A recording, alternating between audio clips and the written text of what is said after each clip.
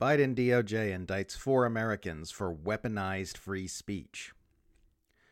The Biden administration's Department of Justice has just charged 4 members of the African People's Socialist Party, APSP, for conspiring to act as agents of Russia by using speech and political action in ways the DOJ says weaponized the First Amendment rights of Americans. The Washington Post reports, quote, "Federal authorities charged 4 Americans on Tuesday with roles in a malign campaign pushing pro-Kremlin propaganda in Florida and Missouri, expanding a previous case that charged a Russian operative with running illegal influence agents within the United States. The FBI signaled its interest in the alleged activities in a series of raids last summer, at which point authorities charged a Moscow man, Alexander Viktorovich Ionov, with working for years on behalf of Russian government officials to fund and direct fringe political groups in the United States. Among other things, Ionov allegedly advised the political campaigns of 2 unidentified candidates for public office in Florida.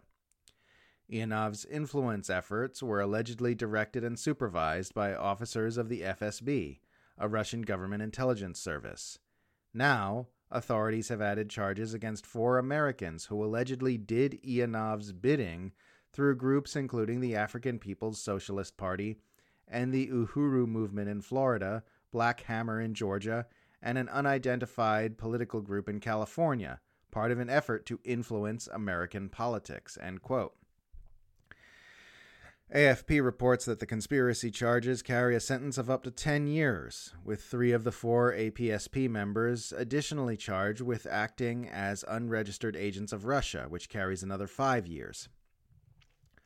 Russia's Foreign Intelligence Service allegedly weaponized our First Amendment rights, freedoms Russia denies its own citizens, to divide Americans and interfere in elections in the United States, said Assistant Attorney General Matthew G. Olson in the DOJ's press release regarding the indictments, adding, "The department will not hesitate to expose and prosecute those who sow discord and corrupt U.S. elections in service of hostile foreign interests, regardless of whether the culprits are U.S. citizens or foreign individuals abroad." Looks like the United States has decided to dispense with those freedoms as well. The superseding indictment containing these charges consists of a lot of verbal gymnastics to obfuscate the fact that the DOJ is prosecuting U.S. citizens for speech and political activities in the United States which happen not to align with the wishes of the U.S. government. The grand jury alleges that the aforementioned Ionov directed these Americans to publish pro-Russian propaganda and information designed to cause dissension in the United States, which is about as vague and amorphous an allegation as you could possibly come up with. For the record, Omali Yeshitela, the founder and chairman of the African People's Socialist Party and one of the 4 Americans named in the indictment, has adamantly denied ever having worked for Russia. Earlier this month, before charges were brought against him, the Tampa Bay Times quoted him as saying, "I never worked for a Russian. Never, ever, ever, ever. They know I have never worked for Russia. The problem is, I've never worked for them." But it's important to note that that should not matter. Under the First Amendment, the government is forbidden to abridge anyone's freedom to speak however they want and associate with whomever they please, which necessarily includes being as vocally pro-Russia as they like and promoting whatever political agendas they see fit, whether that happens to advance the interests of the Russian government or not. The indictment alleges that the 4 Americans engaged in agitprop by writing articles that contained Russian propaganda and disinformation. But even if we pretend that's both A, a quantifiable claim, and B, a proven fact, propaganda and disinformation are both speech that the government is constitutionally forbidden from repressing. It's not reasonable for the government to just dismiss the First Amendment on the grounds that it is being weaponized. You can't have your government dictating what speech is valid and what counts as agitprop and disinformation, because they'll always define those terms in ways which benefit the government, thus giving more power to the powerful and taking power away from the people. You can't have your government dictating what political groups are legitimate and which ones are tools of a foreign government, because you can always count on the powerful to set such designations in ways which benefit themselves.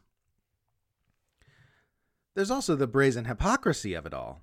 The U.S. government is constantly engaging in foreign influence operations with outfits like the National Endowment for Democracy, which was set up to help foment coups and color revolutions and advance U.S. information interests overtly in ways the CIA used to do covertly. As commentator Brian Berletic noted on Twitter, the U.S., through the National Endowment for Democracy, has created armies of organizations carrying out malign influence operations around the world, including here in Thailand. When the Thai government attempts to stop this activity, the U.S. Embassy shouts free speech. Thailand's government and others around the world could easily cite this move by the U.S. Justice Department to target and uproot U.S.-funded organizations doing exactly this and worse. So for the U.S. government to now claim it's legitimate to start throwing U.S. citizens in prison for a decade because they published propaganda for another country is absurd, and more than a little scary. The most powerful government in the world needs more political dissent at home, not less, and here they are trying to turn it into a crime.